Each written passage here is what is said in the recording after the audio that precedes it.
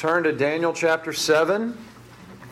We are wrapping up Daniel chapter 7 this morning. Been here the last couple weeks, beginning to wade into the apocalyptic literature of the second half of the book.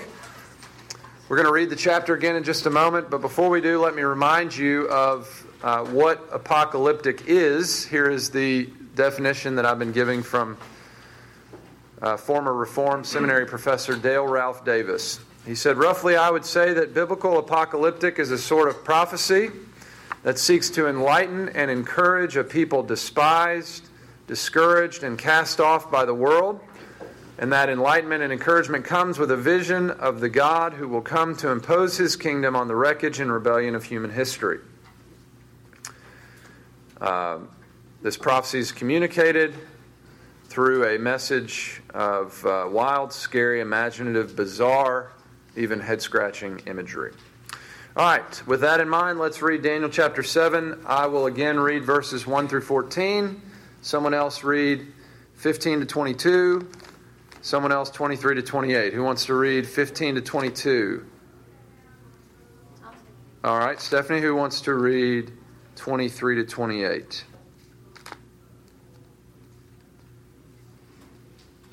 All right, Jeff, thanks.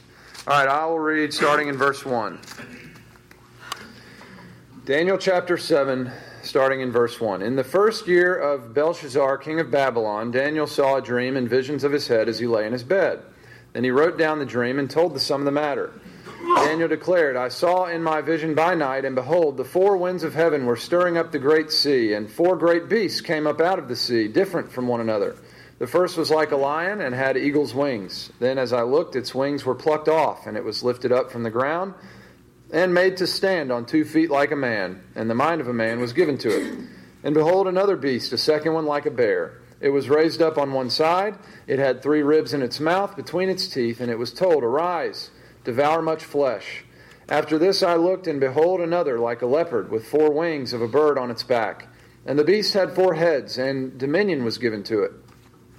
After this I saw in the night visions, and behold, a 4th beast, terrifying and dreadful and exceedingly strong. It had great iron teeth.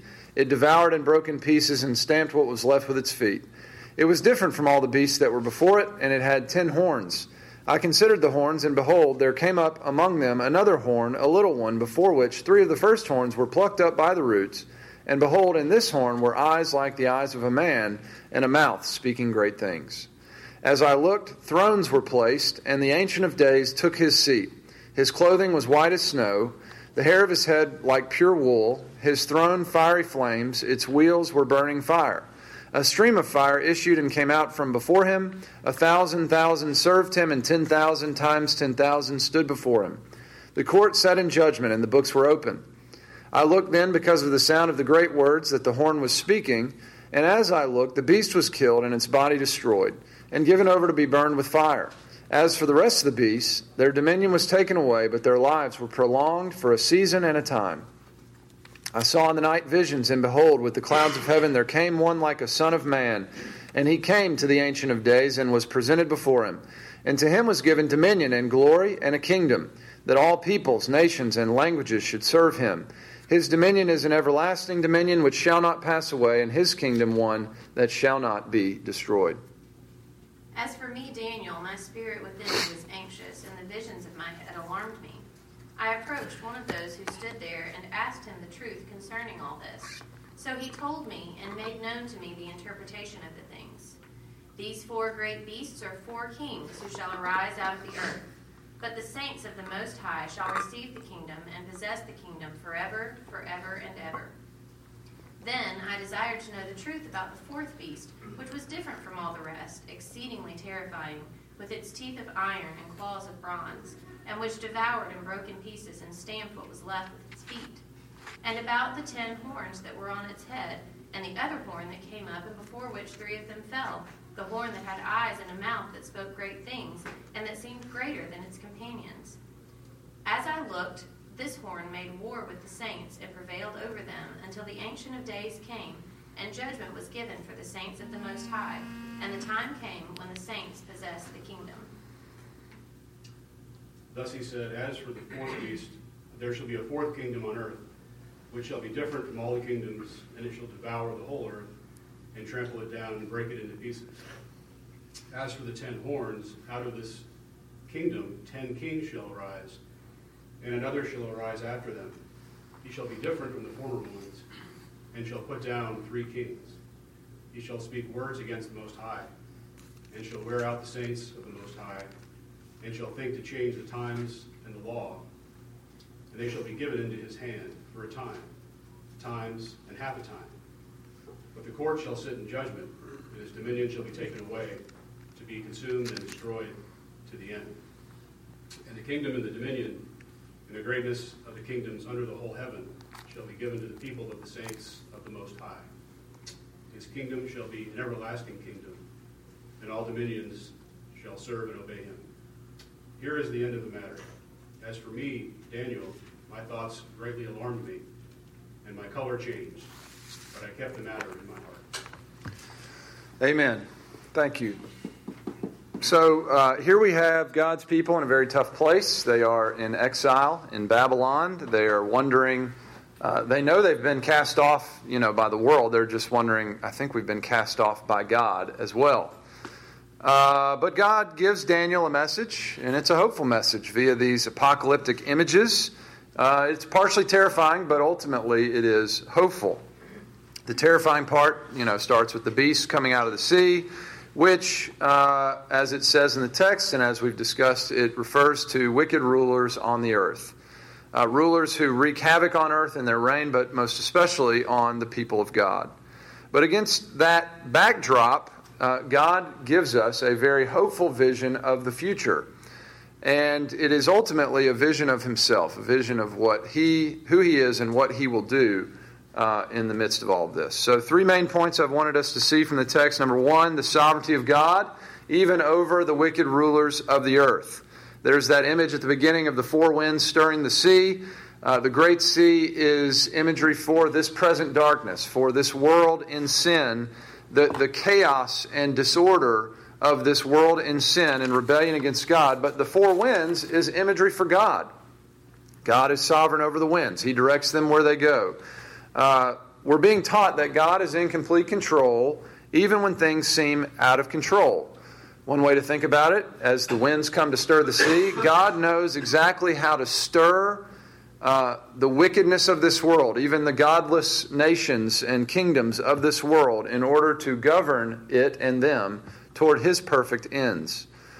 We also get the image of God on the throne. He's got white clothes, that stands for purity. He's got white hair, that stands for wisdom. There's fire coming from the throne, that stands for judgment. God's people are in this darkness under the rule of these godless kingdoms, and the vision is saying it's not just going to stop where they are, it's going to continue to go on.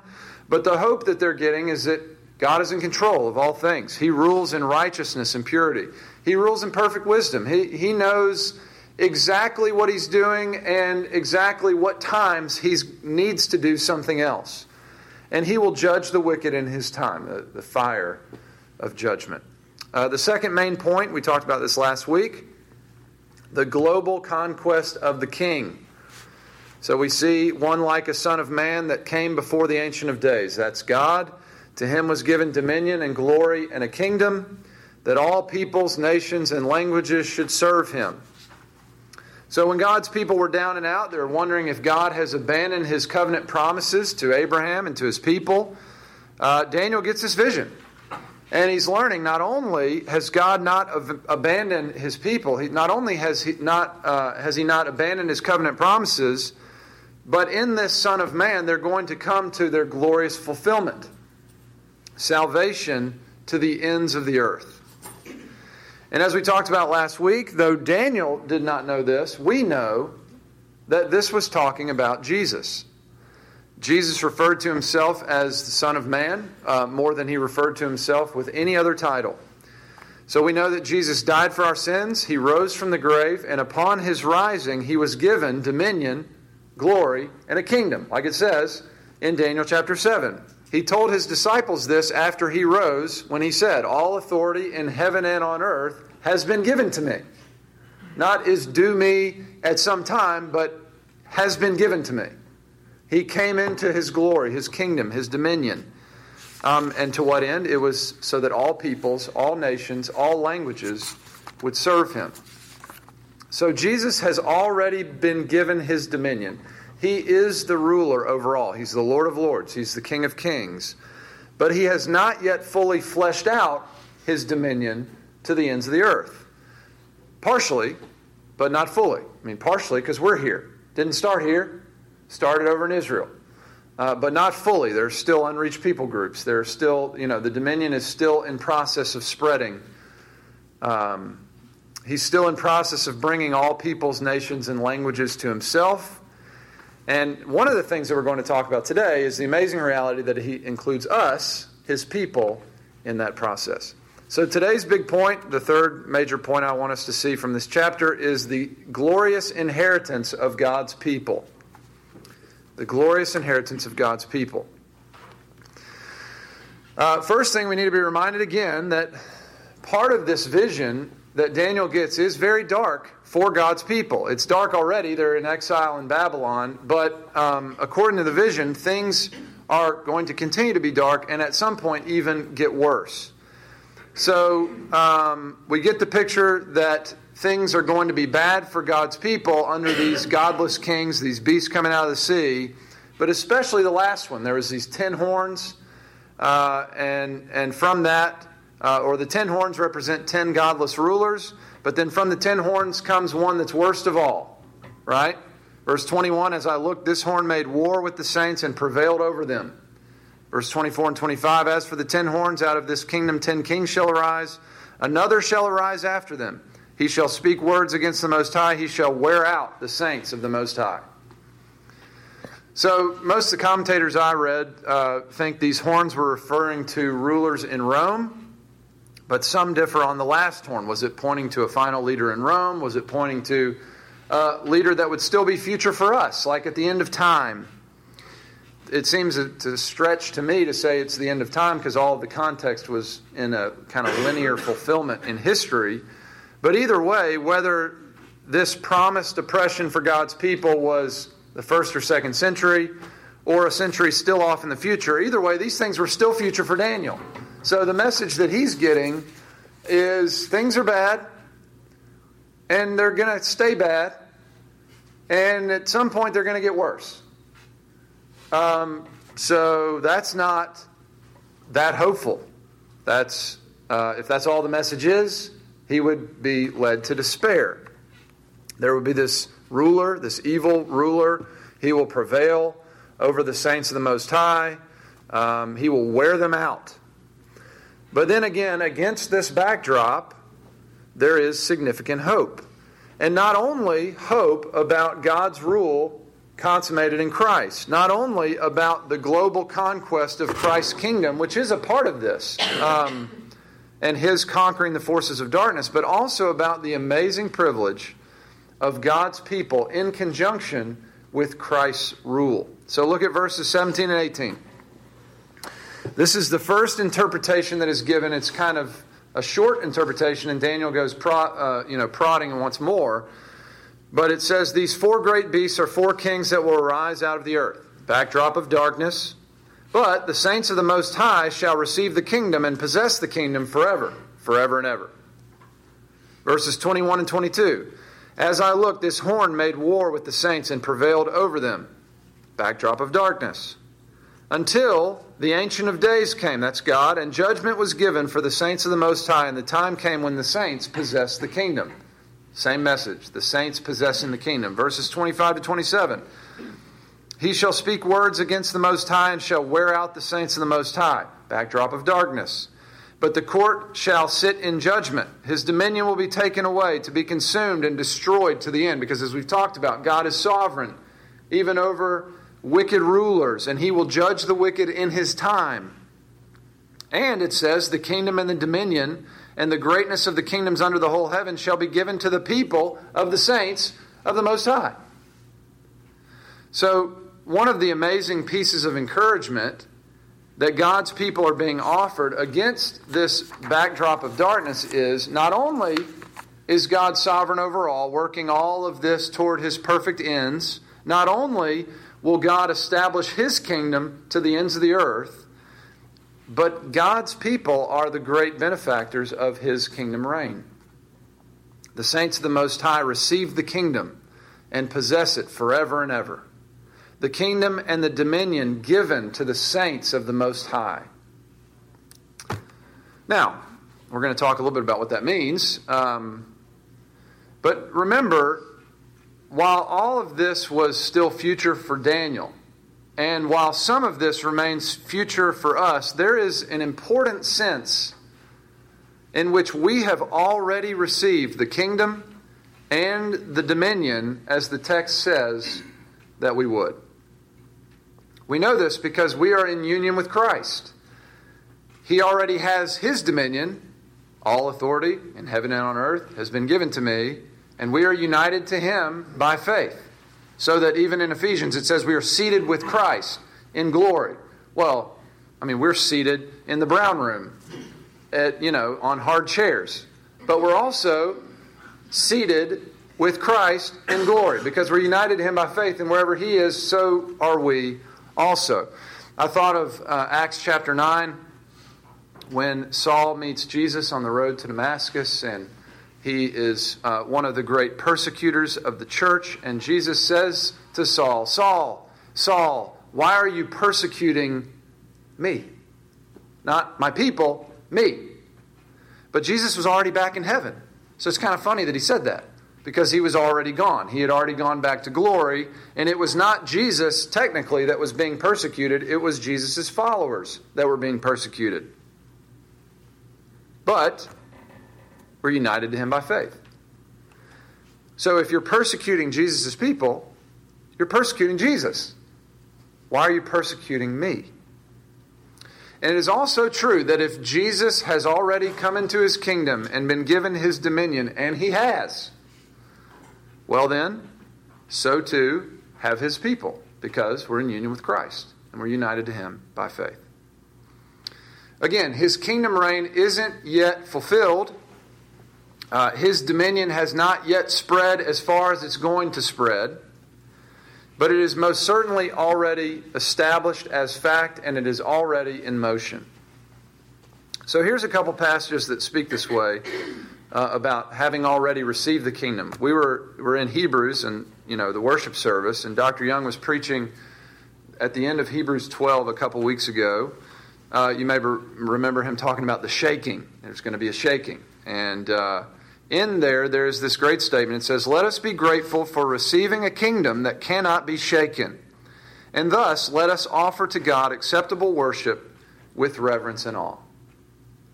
So we're called to be grateful for having received God's kingdom. And in light of having received it, we worship in a certain way. And we serve God in a certain way. It informs the way that we live before God now, because there's this shaking coming, but we've already received the kingdom that can't be shaken. We worship him with gratitude, with confidence, with reverence and awe, and we serve him likewise. Another more familiar passage, it was spoken to Christians in the first century, but it applies to Christians throughout time. 1 Peter 2:9, "You are a chosen race, a royal priesthood, a holy nation." God's holy nation. It says a people for his own possession. It's talking about we're God's holy nation. We're God's royal priests. A way that is connected to a passage in Exodus which talks about the same thing. And we know this wasn't fulfilled in the people of Israel. It was ultimately fulfilled in Christ and his people. Right? They were a type, a foreshadowing that was pointing us to a greater reality in Christ and the church. And the way that it's said there is a kingdom of priests. You're a kingdom of priests, a royal priesthood. And it doesn't say that's who you will be. It says that's who you are. You are a chosen race, a royal priesthood, God's holy nation. So again, we need to realize and we need to remember that while the final fulfillment of our kingdom inheritance is still off in the future, we have already received the kingdom and the dominion that Daniel 7 is talking about. Because Christ has already come into his kingdom. He's already taken his dominion. All authority in heaven and on earth has been given to him, and we're in union with Christ. So we have that kingdom and that dominion now. Now, what are some implications of this? Number one, we are God's priests on the earth.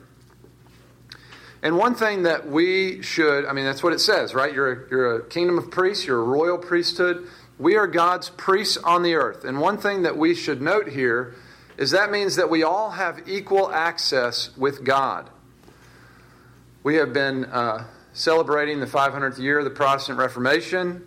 And maybe you didn't know this, but one of the major doctrines that the Reformers were recovering was the priesthood of all believers. It's one of their core biblical convictions that really drove them in their effort.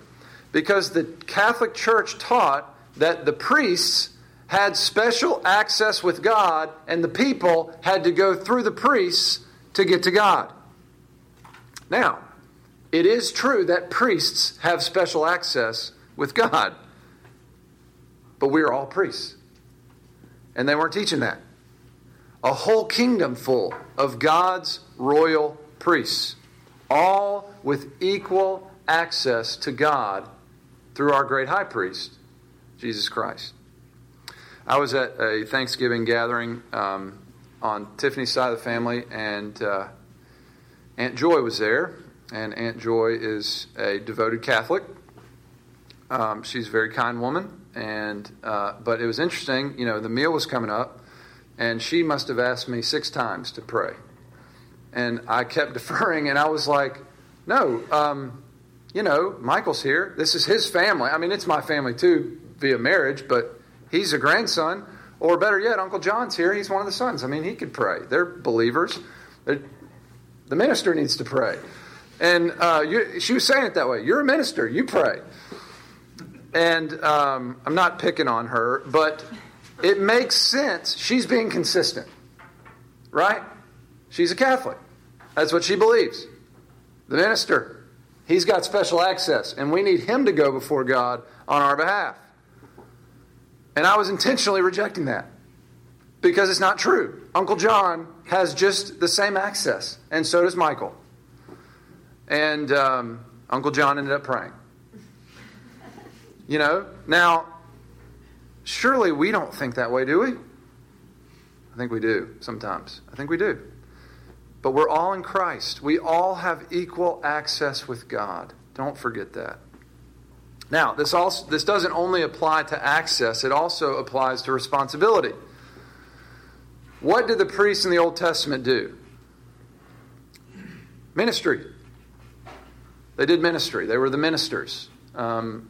We all have a ministerial function in the kingdom of God. Now, it's okay to make distinctions, and there are some ordained to the ministry. That's a biblical distinction to make. But we can't lose with that the fact that we all are in ministry in some capacity. We are all ministers of God. So one way to think about that is that we minister from God to the people and from the people to God. One of the most important functions of the priests in the Old Testament was to go before God on behalf of the people. Now, in terms of our access, we know that Jesus is our great high priest, and we all have access only in him, right? And we know that the only way that anyone will ever be welcomed into God's presence, have access with God as a child as we do, the only way is through Christ, not through us. But God also calls us priests. So what does that mean? Well, we can bring people to God. Not savingly in the same way, of course, that Christ can, but think about what you're doing when you pray for somebody. You're bringing that person and their burdens before God. You're being a priest. We need to realize that we are priests in our homes. We are priests to our extended families. We are priests in our workplaces. We are priests to our neighbors. We are priests to the world. We have access with God in Christ, and we bring the people who He has put in our lives to Him in prayer. So, when we gather with family over the holidays, and we come across something that someone is going through, or, there's a big mess somewhere, as there is in everyone's extended family, be a priest. take it to the Lord in prayer. Bring your children into God's presence when they're with you, praying with them, but also when they're not, praying for them. Pray for the people in your workplace. Pray for your neighbors by name. Pray for our city. Pray for the world. Pray for the nations. Pray for the things that God has put in your path, on your heart, because we are God's priests on the earth. We are also His prophets. Not in the Old Testament prophet sense that they were being given, revelation. We're not getting new revelation to give to people and that sort of thing. But we are prophets in this sense. Not only do we bring people and their burdens and all the things going on in their lives before God as in prayer, but we also bring God's word to them. So in our families or in the workplace or in school community or with neighbors, with world news, not only are we being watchful so that we can bring these things to the Lord in prayer as priests, we're also praying for open doors and courage so that we can bring God's word and His will as prophets. We're priests, we're prophets, and in a very important sense, we are also kings, God's kings, His kingdom on the earth. Not the king, Jesus is the king. But we do have a kingly function establishing the Lord's will on the earth. So Jesus has already been given His dominion. He rules over all. But He has not yet fully fleshed out that dominion to the ends of the earth. Partially, but not fully. And He uses us. He uses His people to bring about His will on the earth. And in that sense, we have a kingly function. So this is what is behind the meaning of the image of God. There are lots of things that entails. I mean, one of the things we learn about being in the image of God is that we were made for relationship. God has forever existed in the eternal Trinity. He has forever existed in relationship. Well, we were made in His image, made for relationship with God and with other people. So that's one aspect. I'm not saying this is everything about the image of God. But one of the important things about the image of God is this kingly function. You may not know this, but in the ancient Near East, in the times of Pharaoh and the Egyptians, the Pharaoh, or the king, was thought to be the only one in the image of the gods on the earth. Only the king, only the Pharaoh was the image of the gods. And he was there to bring the will of the gods to the people, to the earth. But God speaks into that ancient Near Eastern culture where Pharaoh was the image of the gods and bringing the will of the gods to the earth. And He says, God created man in His own image. In the image of God He created him, male and female. He created them. Saying not just kings, not just Pharaoh, all people have been created in God's image. All people are the images of God on the earth. And in this sense, we have a kingly design. Everyone does. Every human being has a kingly design to bring God's will to the earth. But, of course, that image has been tarnished in the fall, right? It doesn't work as it was intended to function because of sin. It hasn't been removed. When you sin, when you're born in sin and we live in sin, it's not that we're no longer in the image of God. It's just that it's fractured and tarnished and doesn't work as it was intended to work. Mankind doesn't operate as we were designed to operate.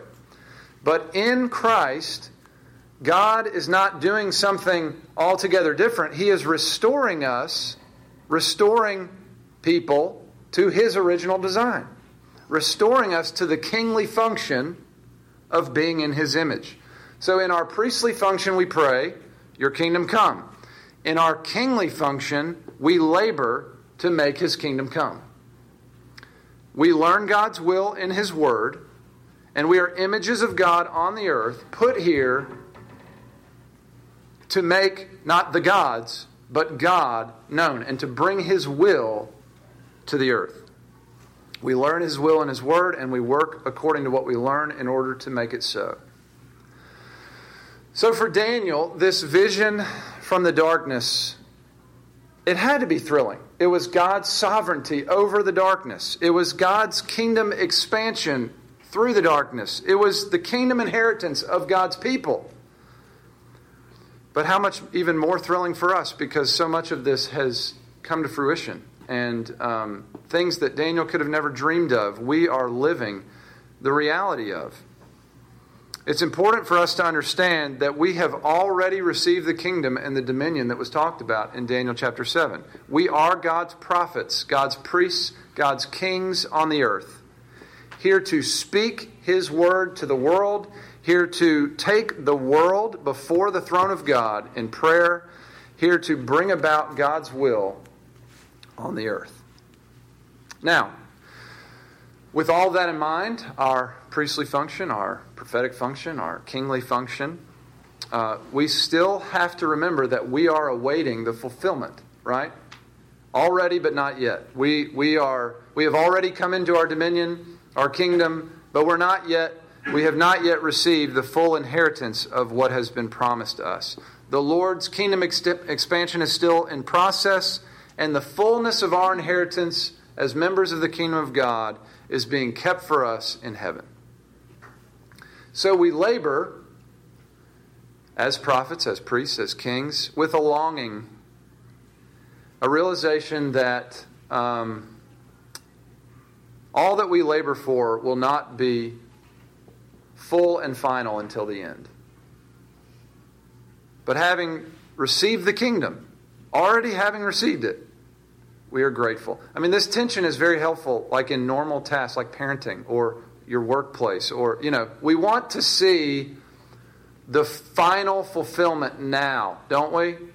But we got to remember we're in the in-between. We need to emphasize the very important responsibilities that we've been given now. We've already come into our dominion, our kingdom. We already serve as God's kings, His priests, His prophets. This is an amazing... One of the things I told you, I think I am going to speak about this in India. And, they're in a context where it's the prosperity gospel is rampant. The prosperity gospel is so cheap compared to this. I mean, it's promising fleeting earthly blessings. Like, this is rich, deep, eternal blessings of identity in Christ and blessing with God, of being a part of His kingdom that will never fade. That doesn't hold a candle to this. But in all of that, we must remember that the final fulfillment is yet to come. That said, having received the kingdom, we are grateful. We worship God with reverence and awe, and we worship Him all the way home. And we serve Him with the rest of our lives, here and in glory. So let's pray.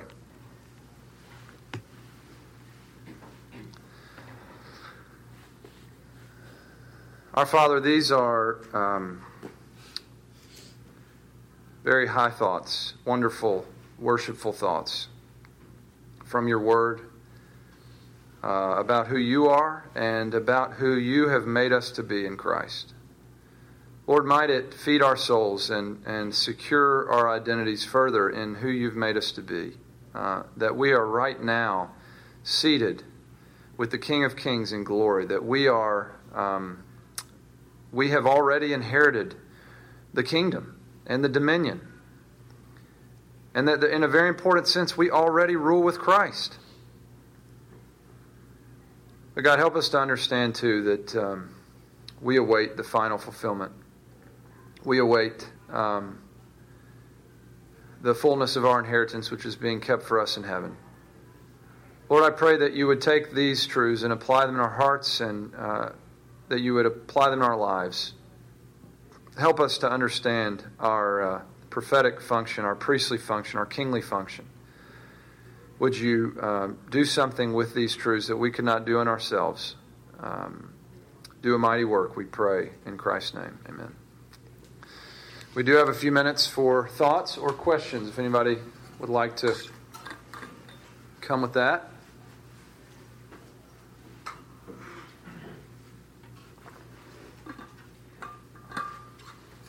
One thought that I had, some of you may hear us talk about third millennium ministries or Blaze, and you wonder what is what is all that about? Seminary stuff? Who wants seminary stuff, Well, if you were to come to me and I were to send you to Will and, you said, I might be interested in learning a little bit about that. The first class that we're going to put you on is called Kingdom, Covenants, and Canon.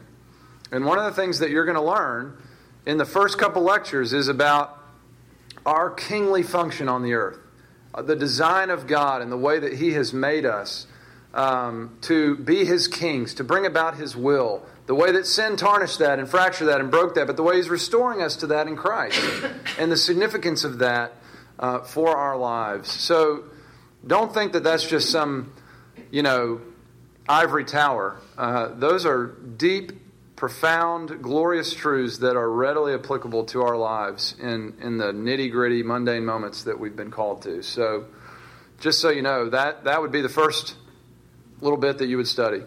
And I'll go without Ben's permission, but just to say that so moved him is really a huge part of what led he and Tricia to adopt their daughter and just to embrace, if I'm here to bring about God's will on the earth, and I know that He is for the orphan and the widow and the afflicted, and I'm going to go and get her, and just so there you see, these truths in practice, that's a precious thing. And these are rich, wonderful, understanding just the fact that we are priests and that we take those people in our lives before God and we have access with Him. He loves our prayers. He cherishes them. And when we're bringing those burdens on our heart, do not think that those things are just being whisked away. God is cherishing your prayers, the burdens of your heart, because you're His priest. And that's profound. You're His prophet. His word will not return void. He has sent you to say a thing according to the truth, according to His will. And when you say it and it seems like nothing happened, God works through His word. Don't think that nothing is happening. Important stuff. All right. Well, I didn't give you as much time to talk, but pretty fired up about it. I'll send an email this week about the Christmas party, and we'll go from there.